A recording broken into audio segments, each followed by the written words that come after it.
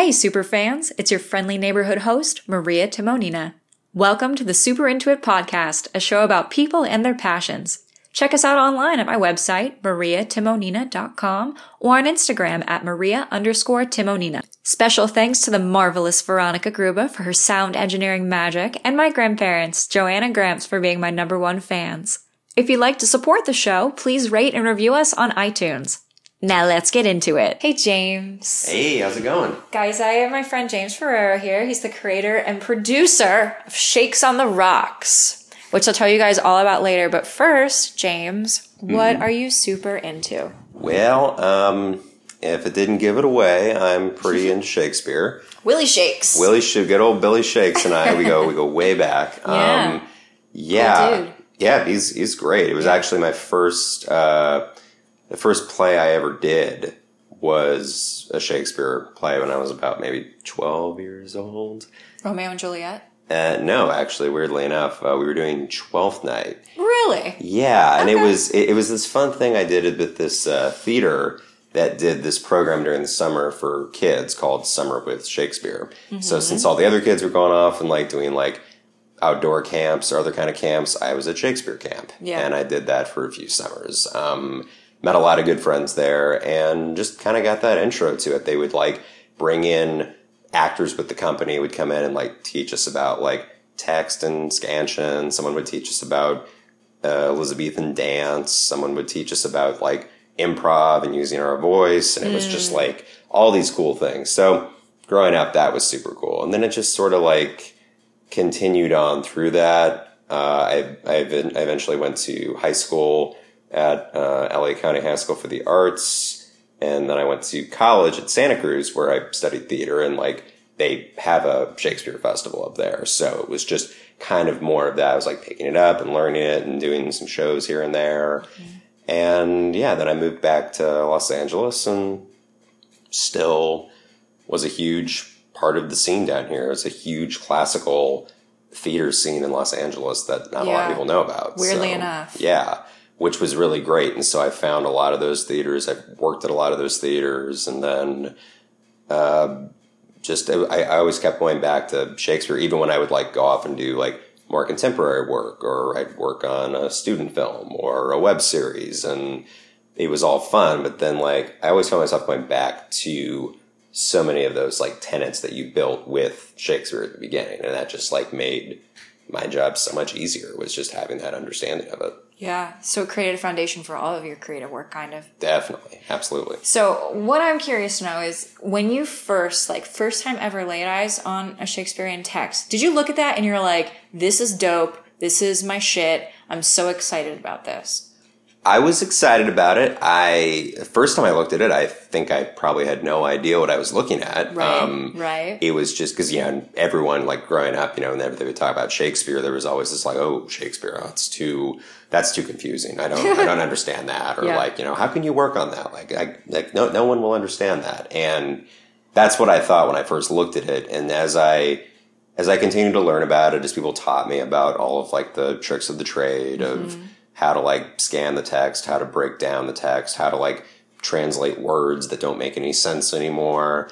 And I got older and I kept looking at it. I was like, oh, this is actually remarkably clear. And there's so much fun, dramatic, juicy stuff in here that we can just sink our teeth into, that once you understand it is so much fun. Then it's your job just to communicate that to whoever you're doing it for. And I realized anytime I saw something where someone would be doing some Shakespeare play and just, I didn't get it. And there's been plenty I've seen that I don't understand and that I'm just totally lost during.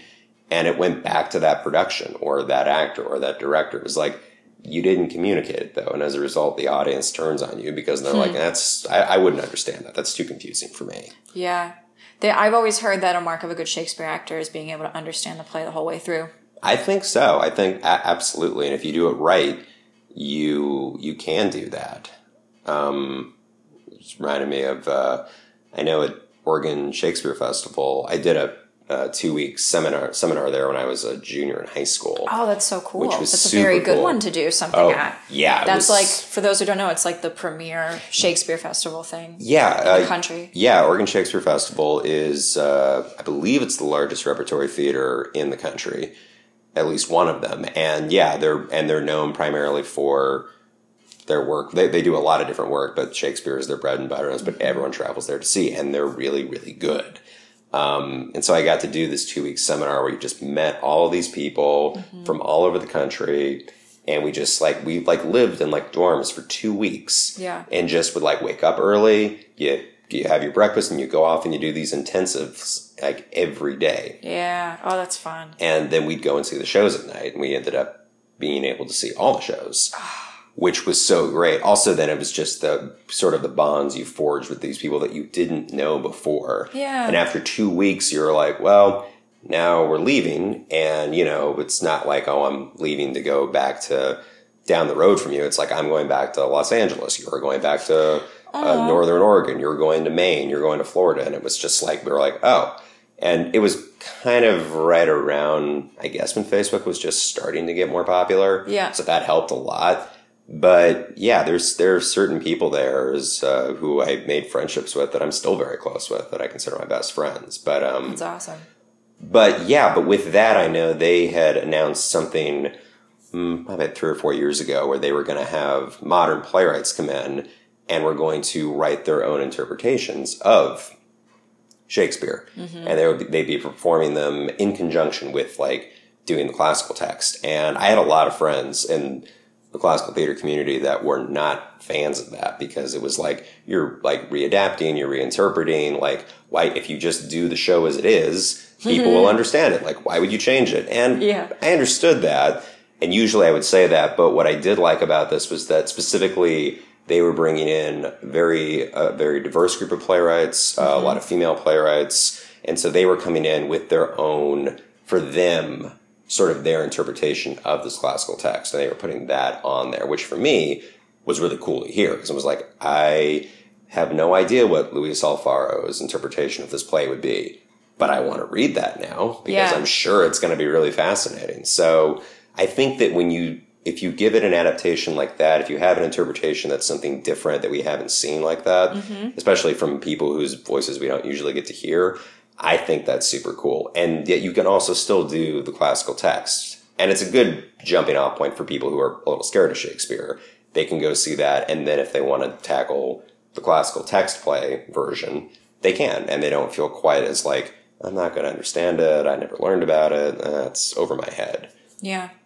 Because I've seen and observed people putting on Shakespeare productions with modern flair. It's always that they treat it as a blank slate in a way, because people are so, especially something like Romeo and Juliet, people are so familiar with it, whether you are an actor and in this world like we are, or if you're just someone who got forced to read it in high school, which I did, and I hated it at the time. I did too, and I was it was at a time when everybody knew about Romeo and Juliet, and I had read it, and I was like, oh, okay. And then there was the movie that made it kind of cool, and that's a great movie, but at the time I was like, I don't care, It's definitely taken some time. I recently worked on a couple different productions of Romeo and Juliet. Yes, you did. To the point where I saw at least one of those. You did, yes. To the point that I was completely tired of it by the end of it. But it was important for me because it kind of reawakened that play for me that I'd forgotten about, because I just took it for granted. Everybody knows that play, whatever. And then working on it so intensely, 2 times consecutively, back to back, just so quickly. What is that, 6 months of your life? Yeah, just about. It was one was done. I went right into the next one. Working full time on 2 different Romeo and Juliet. It was nuts. But then I walked away and I had such a deeper understanding of the play. Well, just and the characters and different interpretations. And it just made it make so much more sense to me. And I did end up enjoying it a lot more than I used to. I sort of put my foot down and said, I probably don't want to go back and see another production of this for a while, but when I do, I'm going to have that knowledge there. Doesn't it feel a little bit like Stockholm Syndrome, though? Because you had to do it so much, now you're I'm in love with it. Yes, such definitely. a good play. But then remembering back to, when I had to read it in high school, it's well, what did I think of it then? What did I know about it then? And I realized when I was 14 when you read it then. Yeah. And I was like, man, you didn't know anything at that moment. You had no idea. No, you don't know. You had like the very the very surface of it. Yeah, I remember in high school we had to watch it next to West Side Story and then write a paper about the comparisons. Okay. And I was like, okay, we know. We get it. We understand, Yeah. but it's nice to get it out of the academic format and actually, do it as a play, which is what it is. Yeah. Which is what you should be doing it as. Yeah. And I would really be amiss if I didn't share the fact that James and I have both played the same character in Romeo and Juliet. That's right, I forgot about that. Yes, Gregory, right? Actually, Gregory was, I played Gregory in a different production almost 9 years ago with, I too was Gregory. yeah, it was. I'll always remember my Gregory. And I wasn't even supposed to be Gregory in that production. I was playing Peter in that, which is a character that usually gets cut for good reason. Yeah. But it was fun, and the group was fun. It was a really cool show. But then their Gregory dropped out, and I had a pretty small part. So like, oh, you just take over for Gregory, and I was like, oh, cool. And then almost 8 years later, when I did these last couple shows, I was Samson in one of those. And then I was like, oh, now I've done Gregory, and now I've done Samson. Yeah. All right. Okay. I'm conquering this opening scene. The salt and pepper shakers of the beginning of the play. Exactly. Yeah. Exactly, yeah. That's great. Yeah, it was fun. And the second time I got to do Benvolio, so that was a lot more fun. Yeah. Because I was like, ooh, I get some more to do in this. You get to be like slightly more relevant to the plot and also exactly have a little fun. So is Benvolio your favorite character you've played? Or? He was a lot more interesting than I initially thought, because I feel Benvolio always gets a bad rap from people when they talk about Romeo and Juliet. No one ever talks about, I really want to play Benvolio. Yeah. No one says that. Yeah, and it's like, you want to be Romeo, or you want to be Mercutio, or you want to be Tybalt. Like, you want one of like the showier, or you want to be the fun nurse. Parts. Exactly. Yeah, there's a lot of really fun parts in there to do. And Benvolio, as I was looking at him, I was like, you know what? Benvolio is exactly who most of us really are. Yes. A lot of us want to think we're Mercutio, or a lot of us want to think that we have like Romeo moments, or maybe I'm like Tybalt. Yeah, I don't take any shit from anyone. I'm going to confront you about all this shit. And then it's like, no, most of us are that friend who is hanging around with those other people that that are like that. Kind of trying to keep everyone cool. I'm like, guys, let's all just chill out. It's not that big of a deal. Yeah, it's like a bunch of people saying that they're Ravenclaw, but they're actually Hufflepuff. Exactly. And they just can't admit it to themselves. It's so funny. My friend was playing Romeo in that, and we were we'd always talk in rehearsals a bunch about Benvolio, where is he coming from? Every scene that he's in, he keeps talking about food, or he keeps talking about eating, or he's talking about dinner. And we determined that Benvolio never actually gets to eat during this whole play.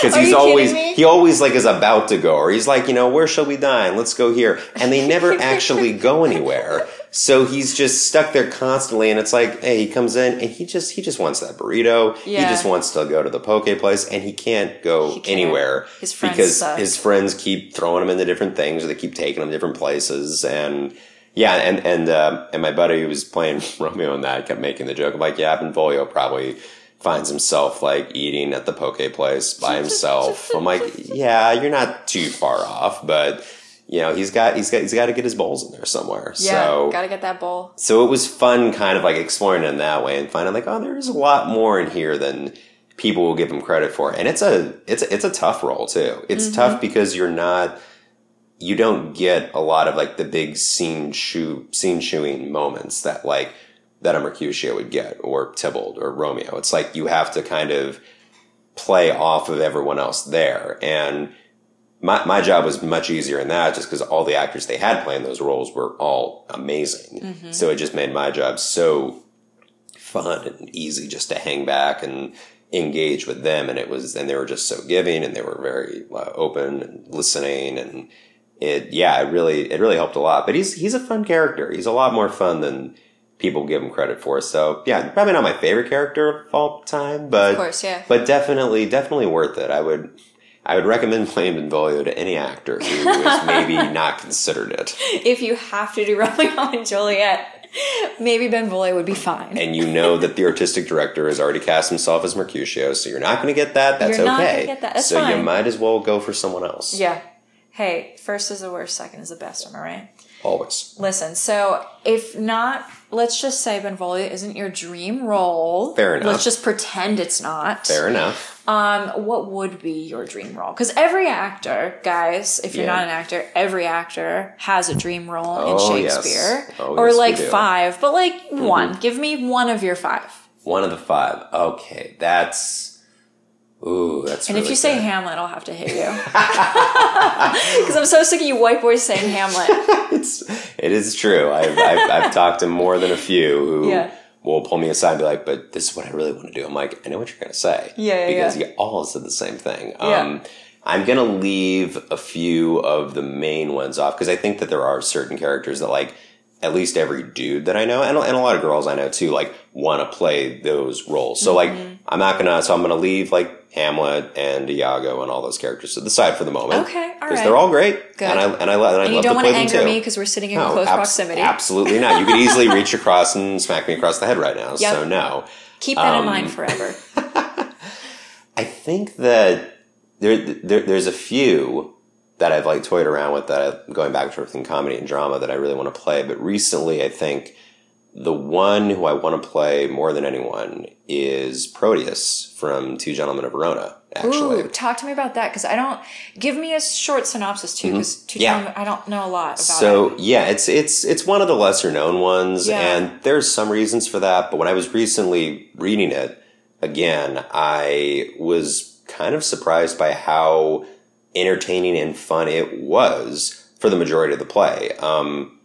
It's because it's technically a comedy, but what always drew me to it is that I think it features some of the most human characters that he wrote in sort of in these situations that are not so far flung or these big kingdoms or these things that most of us can't identify with. They're all very identifiable, and so the basic story is you've got Valentine and Proteus, like two best buds. And Valentine's going off to pursue his studies in another town, and Proteus is stuck at home, but he's there like with his girlfriend, and they've been together forever, and they're very much in love, and that's Julia.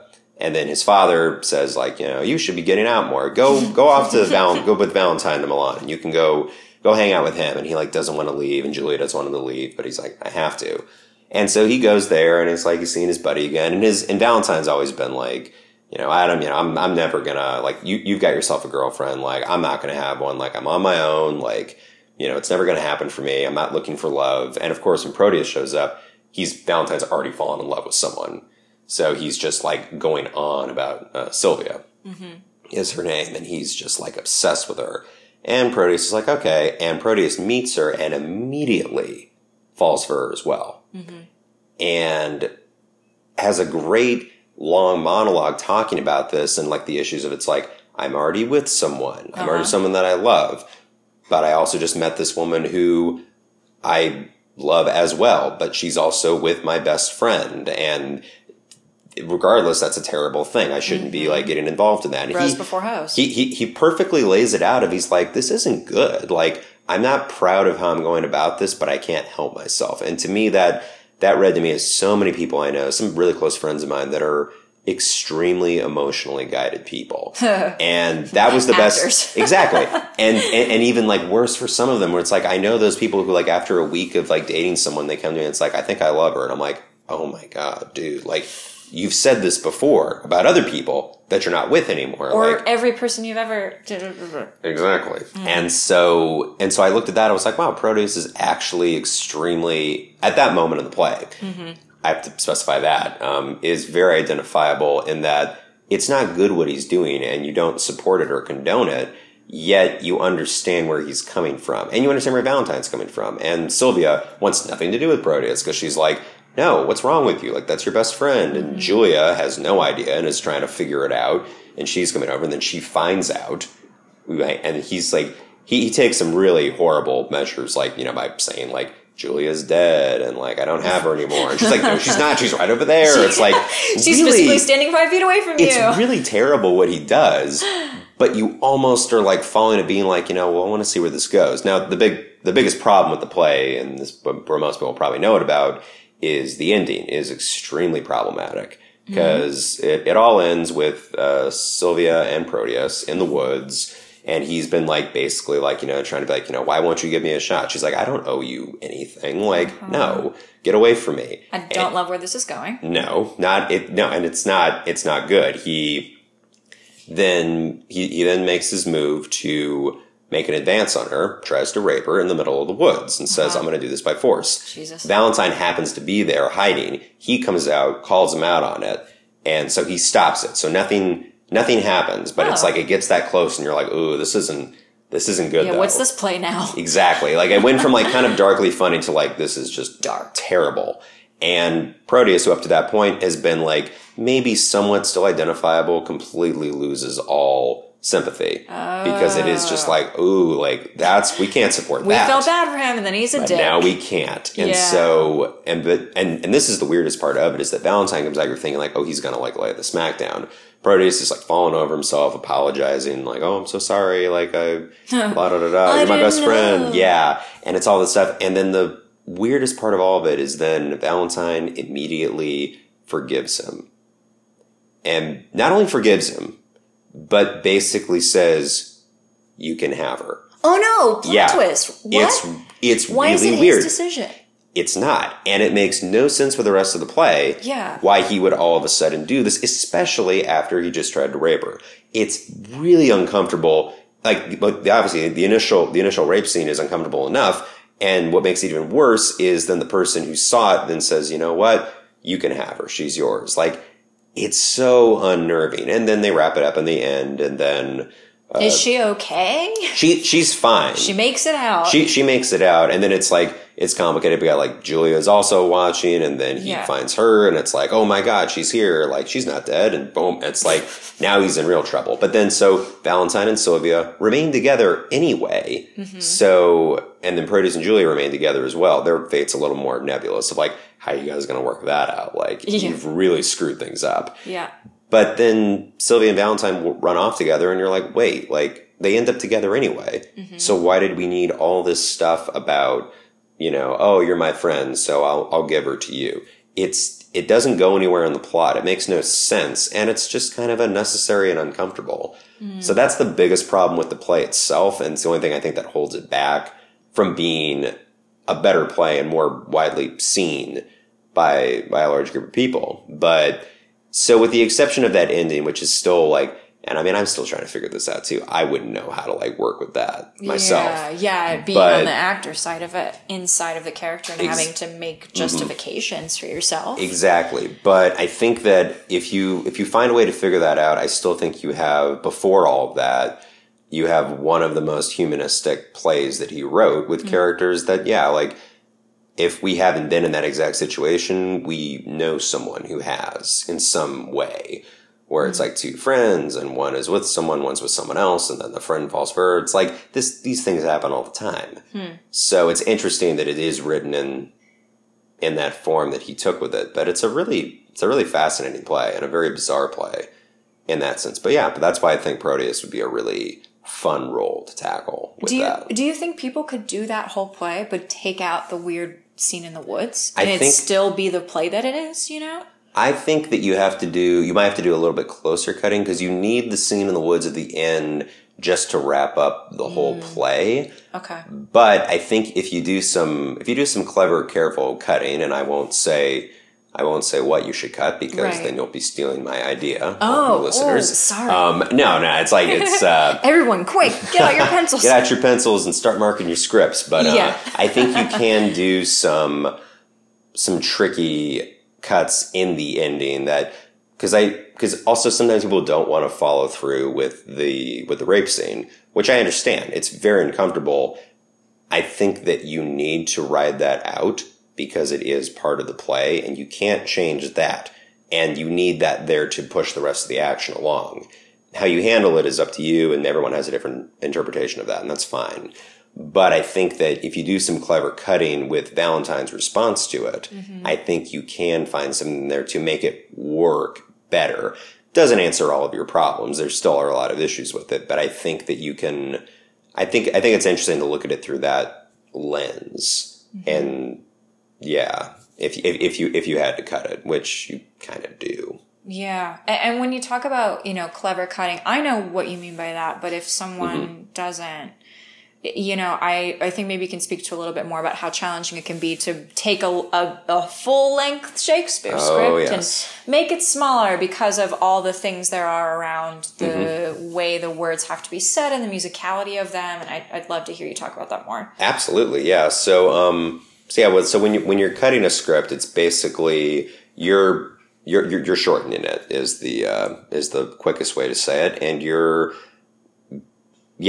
just trying to cut the play down to a reasonable length that also works for your interpretation of what you're doing with the piece.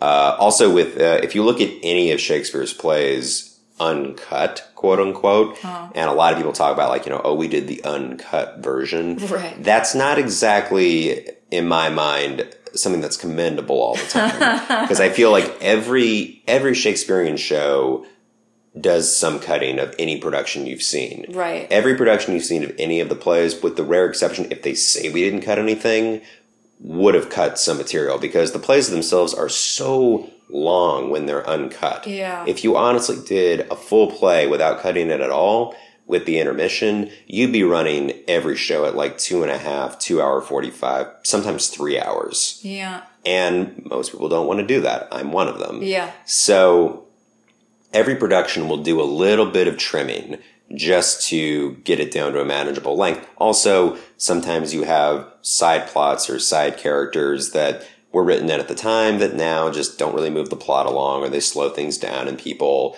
would prefer not to work with that. Peter from Romeo and Juliet's an example of that. He'll pop up occasionally in shows, but if he does, he has little to no dialogue and is mostly like a servant for the nurse. Right. And that's fine, because if you look in the original play, if you were doing the uncut version, he's got a few scenes that were written in as comic. He was intended as the clown in Romeo and Juliet.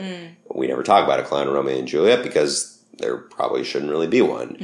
But that's what Peter is in there. And a lot of the time his stuff gets cut because it doesn't move the plot along. It just is there for weird humor's sake. There's one that's just very strange, and in the placement of it, that's like a dramatic scene that all of a sudden has a funny bit, and then it's dramatic again, and it just doesn't make sense. Yeah. Another fun fact for me, when I also got to be Gregory, they cast me simultaneously as Peter. Hey, all right. Yeah. So we've run the same track that probably only a few people can say they've done. The Gregory Peter track from Romeo and Juliet. Yes. If you don't cut the Peter.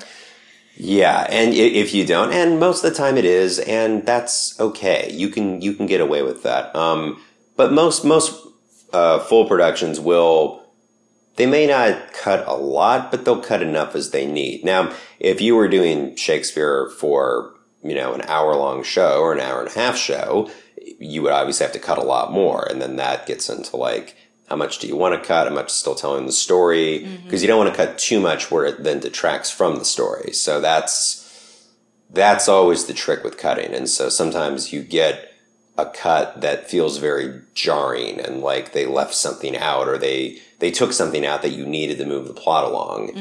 And it feels very strange. And then you get a cut that is really well done by someone who really understands the text and the material, and they leave in all the important stuff, and they manage to trim some of the fat around that you don't even notice. So it's a very delicate process of how to cut a script, especially Shakespeare. Yeah.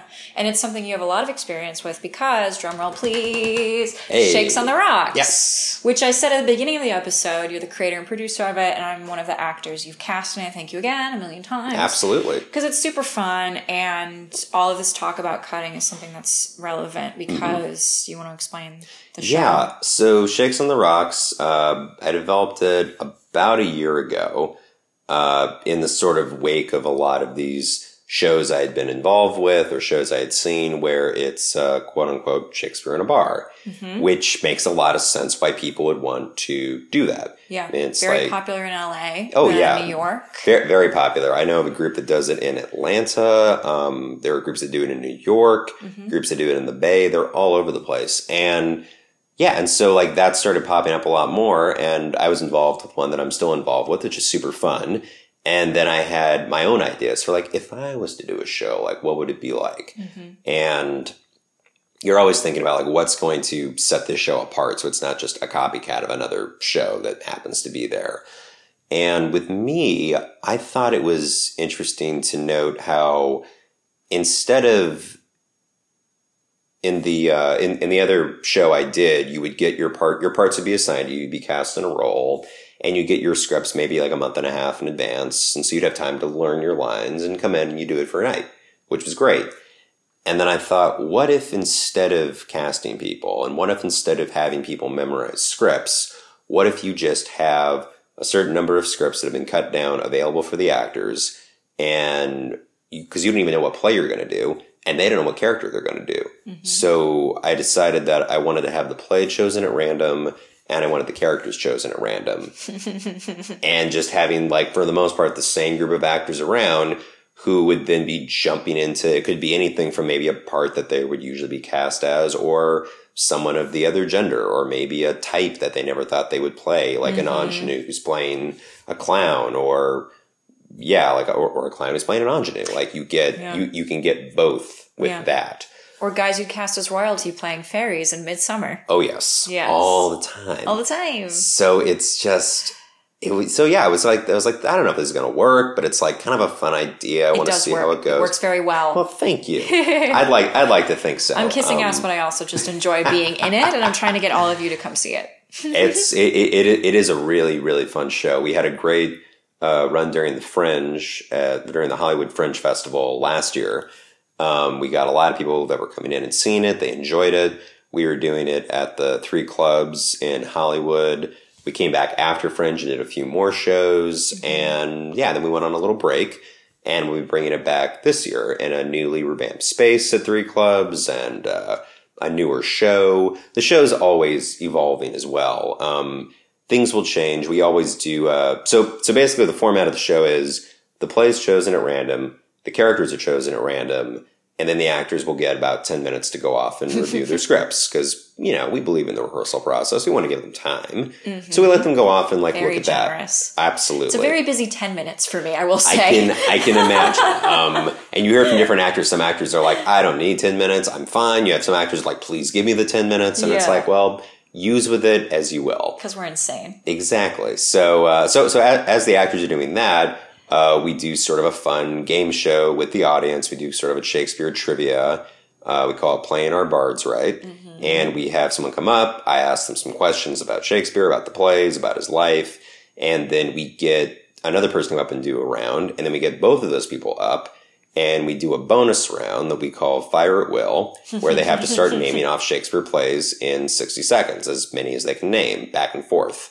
And they can't repeat any names. So it's fun seeing the people that get up there who know their Shakespeare pretty well and they can do it, and the people that are a little bit more like, I know of 2 plays and you just said both of them. So you get a lot of fun there. And then also we've gone back and forth whenever we can book it, but we will have it for the upcoming year. We have some live music as well. Mm-hmm. We have an accompanist on piano who will do their set with either themselves or with another singer. And they put that together, and then the accompanist also does music for the show itself. Mm-hmm. And so that brings it to life. So after that's all done, we bring the actors back in, they introduce their characters, and then they just take it away. And a script, speaking of cutting, these scripts are cut down drastically, much more than you would probably do for like a regular production. And all of these scripts probably come out to about anywhere from an hour to an hour 20 total. 15 to 17 pages after scripts that start off at like closer to 90 to 100, right? Yeah, just about that. So it's a drastic cut, and that was tough to do because I like cutting. I like my plays shorter in general, but also like I love Shakespeare. I love the text. There are beautiful moments I don't want to cut.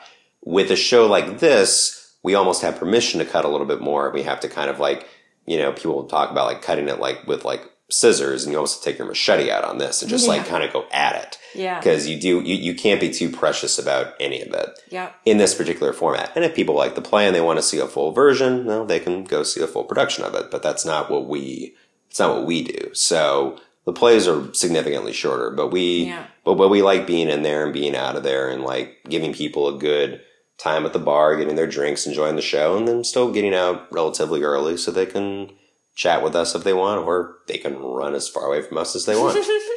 But yeah, so that's kind of a little rundown on that. Yeah. Very considerate to cut it down as well, especially considering all the hams we have in our cast, myself included. Mm-hmm. Yes. That's why I love you guys, though, because I'm the same way. We have fun. Oh, yes. And one of my favorite things, one of my favorite cuts of all the plays we've done, which we haven't, we did once. It did get on the wheel once for Hamlet. Was my favorite.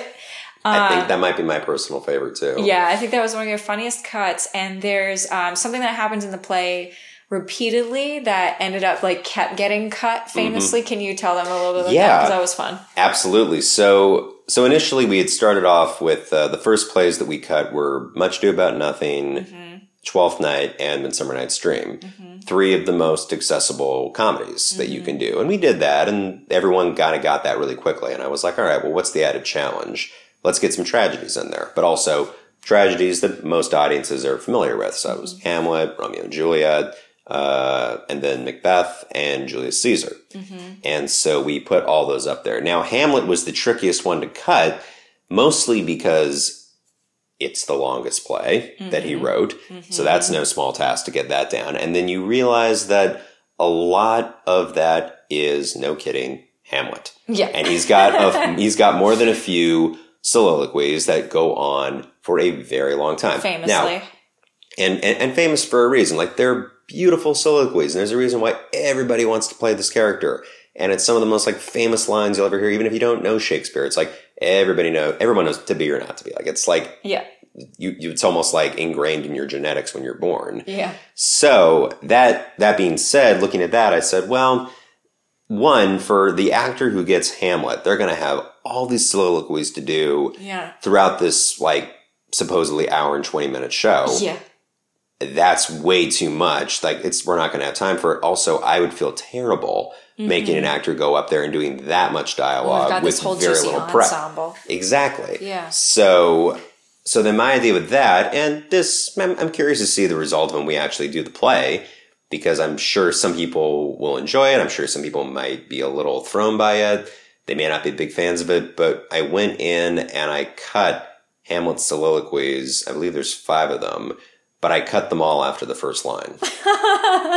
So, and at first, just to piss off pure Shakespeare files. Exactly. And at first I did it as a joke when I was cutting. I thought, well, let's see how that works. And then I was kind of laughing like, oh, that's kind of fun. And then the next one it popped up again. And I was like, well, let's try it again. And when I put it all together, I said, well, 1, this is a much more manageable length of a show. And 2, this is the part of the play that everybody knows. It's the most famous part. Yeah. I just get one line now. and I don't want to cut the other stuff in the play that maybe not as many people know about, because then they don't get to see that. Yeah. Everybody knows to be or not to be. So as it reads, they'll get out there, and so everyone will leave, and Hamlet will stand out there. He may start with oh, what a rogue and peasant slave am I, Hamlet! And someone will come in, and it's they interrupt him, and then it's they continue on, So it's like Hamlet, but he can't get a word in edgewise. He can't, no, because maybe they all know too that oh man, when he gets by himself, he just goes on forever.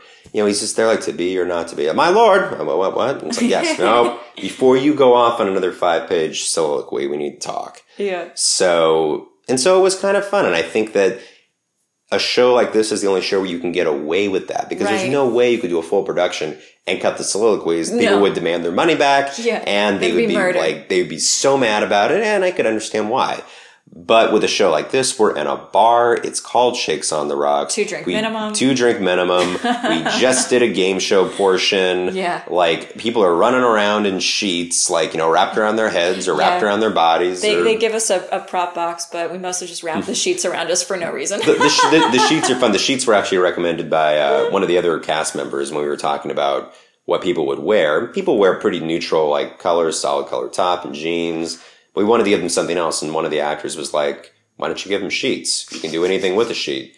And it was such a great idea, and I definitely took that. We needed to have that actor make us do a workshop on what to do with these sheets, because every time I get one, I'm just all right, and I just it's either a cape, A, which isn't manageable because I'm also trying to hold the script while I perform, or B, it's like a toga, but I don't know how to tie a toga. So like there's just a lot of things that are happening. There's 11 other actors back there. I'm sure someone could probably help you out with that. We have safety pins as well. We do have safety pins. That's true. The other actors are we're all too busy drinking backstage. True. You know that. I thought you were prepping for your lines. Prepping our lines. I'm sorry. No, that's good to know. Drinking water and prepping for our lines is all we do back there. So it's kind of fun, I guess. It's a very fun night. It's very enjoyable. I mean, I'm biased. Like but it's been fun watching its sort of evolution from when it was just kind of like when it was just an idea in the back of my head, and I was throwing it around with some people, with some of my really good friends, some of which are involved with the show. And then they all started talking to me about it, and then they were like reminding me of saying like, it's a good idea. You should pursue this. You should figure that out. And it kind of helped give me the confidence to go forth and do it. Yeah. Cause you're thinking like, this is kind of a big thing. And it's like, it's fun, but maybe people might not get it, or what if it doesn't work? And it's been an interesting journey. There's been things that work, things that haven't worked, and we've worked through it, but it's great. Like this group has stayed together, and everybody's still been game, and they still want to come do the show. Mm-hmm. People still come see the show. Yeah. So that's really nice. I'm excited to see this year, like how it continues to evolve. Yeah, and I have to mention, because I still can't believe James figured out how to do this, because now I think it's a conspiracy theory. When we did an audition that was basically a mock of the show, and then we did our first 2 shows. And the plays, we only had 3 plays to choose from. Someone, picked out of a hat the same play 3 times. And then I was, randomly given a role 3 times in a row. And you guys, I played the same role 3 times in a row, and it was Benedict, and I'm still mad about it. And I can't believe that happened. Well, first of all, the odds. I mean, 3 times, same play 3 times in a row. And I got the same freaking character 3 times in a row. I mean, I've never heard anyone complain about having to play Benedict. Much ado about nothing. So that might be a first. Honestly, I sucked the first 2 times. I really found my Benedict by the 3rd. So I needed it. I think it was God being like, this is embarrassing for you. We need to give you one more shot. All right. It was so surprising, and I guess like I shouldn't have been too surprised, because at the top, like we only had 3 shows, so the chances are pretty high. Now we've like bumped it up to 7, but when we started with that, I still thought like we're putting it on a wheel, like we have a wheel that we spin, and that selects the play. Like it's gonna be something like we may get the same play, but not consecutively. No, that would never happen. When we got that Much Ado like threesome, I was just as surprised as anyone that by. I was set up. He wasn't surprised. But I will say this: by the last show, I was getting demands from the entire cast to take Much Ado off the wheel because they said we cannot do it again. And I said, I understand. I don't want to see it again necessarily. So let's get it out of there. And so I might have done something to get it off the wheel a little bit, so you'd have more of a shot at the other plays. Yeah. Which was fun. Also, if, like, we had repeat audience members, I don't want them to think that you guys do the same play every time. Yeah, this is all rigged. We just want... That was such a bizarre coincidence. I don't even know. I'm hoping to get some more tragedies this year, because we've only done 1 tragedy so far. I'd love to do some tragedies. And there are a lot, it sounds weird, but they are a lot of fun. Like, there's a lot more you can explore in this environment, especially. Like, with what you're doing with these shows, I think it's perfect to have a new perspective on it. I think you need it, and I think it helps then too having the scripts up there, because people don't have to worry about like,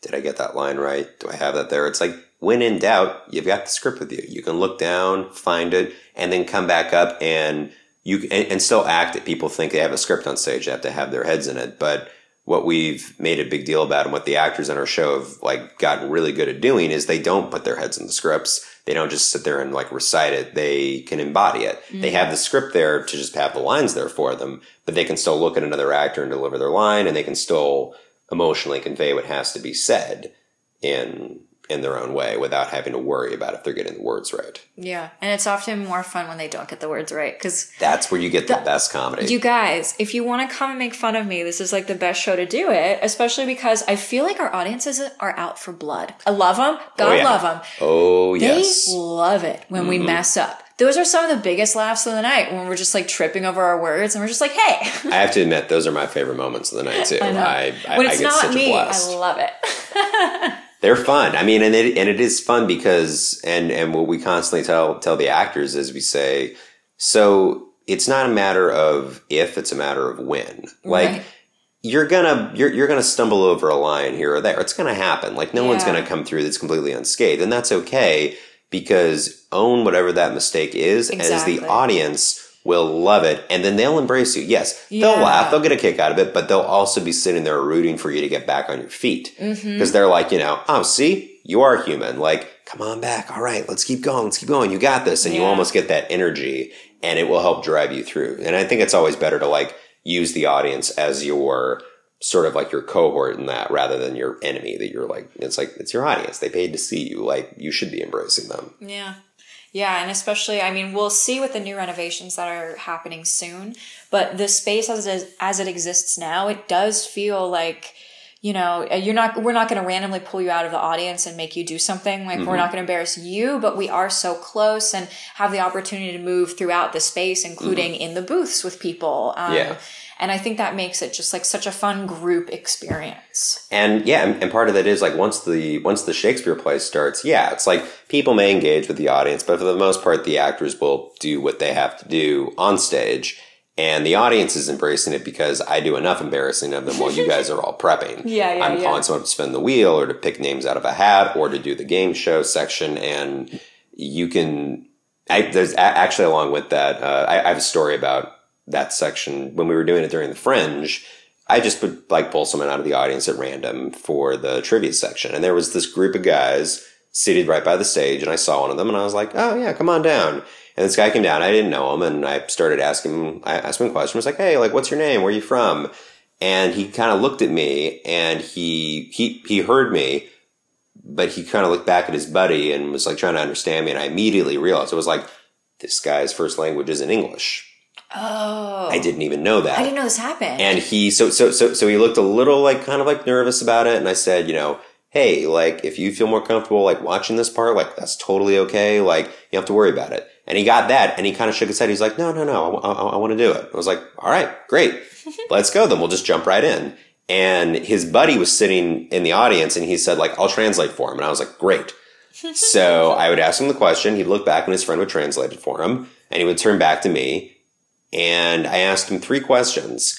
He got 2 out of the 3 right. Nice. And every time, I've never pulled for someone so hard to get every question right. Yeah. Because I could see he was trying to figure it out, and then he would do it, and I was like, he's getting them right. And the audience was right in there too. And they were all like standing up and cheering for him and being like, yeah. And the last one he got was like kind of the annoying question that no one gets right. That's just in there just to like mess with you. So I was like, don't worry about it. No one ever gets that one right, man. Like, you basically got them all right. Yeah. And the next person we got up, it was just a moment of like, try to follow that one, man. Like, I don't think you can. So sometimes you get a moment like that with an audience, which is great. But then after they can kind of relax back there. No one's going to call me on stage anymore. They can just sit back and then watch the show. Yeah. That's awesome. Well, when this episode is airing, I'll make sure to put the upcoming show dates and where you can get tickets as well. Yes. Perfect. And how many shows are we looking forward to again this year, James? So we will be looking forward to, after the February show, we will have 3 shows after that. So that will be on May. For the rest of the year. Yes, for the rest of the year. Yeah. And that will be on May 21st, which is a Tuesday. They're all on Tuesday. And then the next one will be August 20th. And then the last one will be November 19th. Yeah. And they'll all still be at 3 clubs. It'll be a newly renovated space, which is very exciting. We're very, very excited about that. But yeah, so that's our lineup for this year at this time and place. Yeah. Anything else we should tell people about Shakespeare, James? I think probably, and this is just the main thing for me, and this is why I love doing like any of the other shows I've done that I still do, which is like Shakespeare in a Bar, which includes Trash Can Shakespeare is another show that I work on that has a very similar spirit, or why I started Shakes on the Rocks, or why I continue to like look at Shakespeare and everyone thinks like, man, you're really into this. And I'm like, yeah, well, what I want to tell people is that like, it's so accessible and so fun to be able to do and communicate on stage with everyone. And it's just like people tend to back away from it. They don't want to, they want to acknowledge it. They think it'll be over their head. They think they'll be confused by it. And they don't even want to go see it. You know, maybe they did read it in high school and they had a bad experience and they don't want to go back to it. And what I'm always like looking for, what I'm striving for, is to get people into the theater. One, getting people to live theater, which is harder to do now than it's ever been. Of course. And especially to go see Shakespeare, which is so hard now. And people wondering, like, is it still relevant? Is there something still there?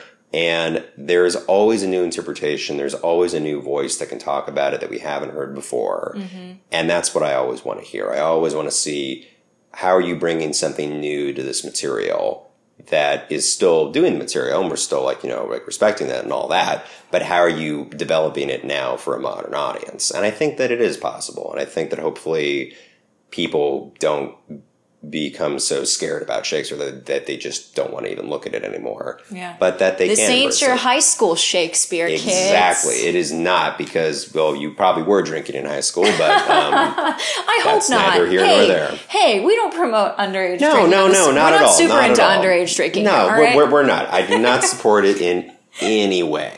But here you can legally do it, which is a lot more fun. Yes. Awesome. Well, thanks for coming on, James. Absolutely. Thanks for having me. That's it for this week, super fans. And hey, remember, have fun out there.